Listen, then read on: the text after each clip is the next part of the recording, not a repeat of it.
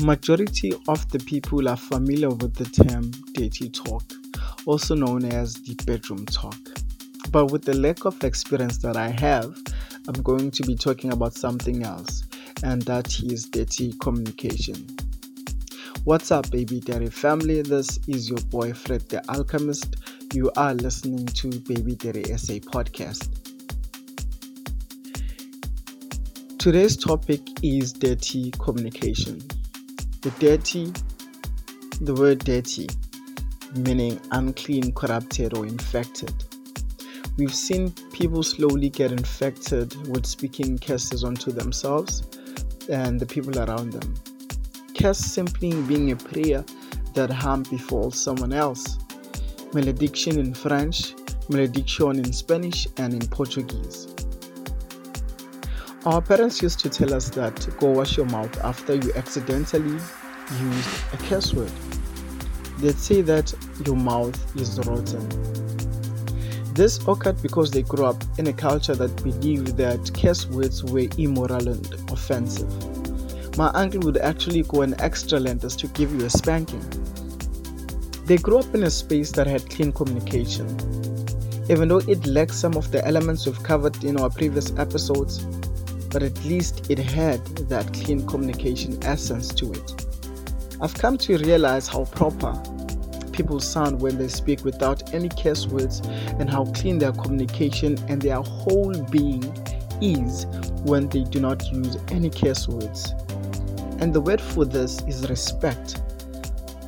They become very respectable. The thing about cursing or using curse words is that it creeps in slowly and smoothly. It's like a thief, like a smooth operator, smoothies, smooth eyes. I'm sure you get the jive. You start with the little words. For example, I started with fudge, because I'm not gonna say the original word here, but I started with that, and then it slowly graduates to the most sophisticated ones. Even though you don't say them out loud, but you say them with your mind.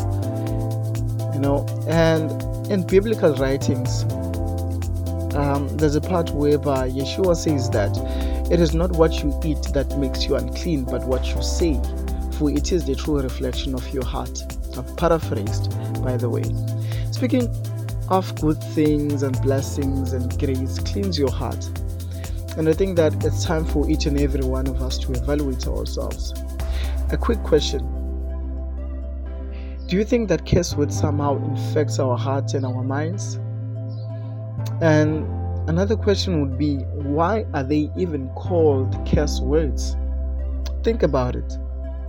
So I had the privilege to speak to my elders. Jeez, this word. Anyway, so I had this, privilege to speak with my elders as I was home the past few days. So I got them talking.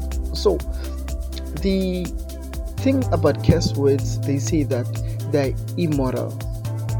But in addition to that is that they push a sense of that the other person is less of a human. They undermine people, then they hurt people's emotion, and they call that satanic. The elders asked me a question in return. They asked me, how do you feel when you use a curse word onto the other person? They asked if it felt good to me. But the honest truth is that it doesn't feel good at all, because most of the time people usually use curse words when they are angry, and if they are not using them when they are angry or sad, well, it's usually because they have been corrupted, the adults said.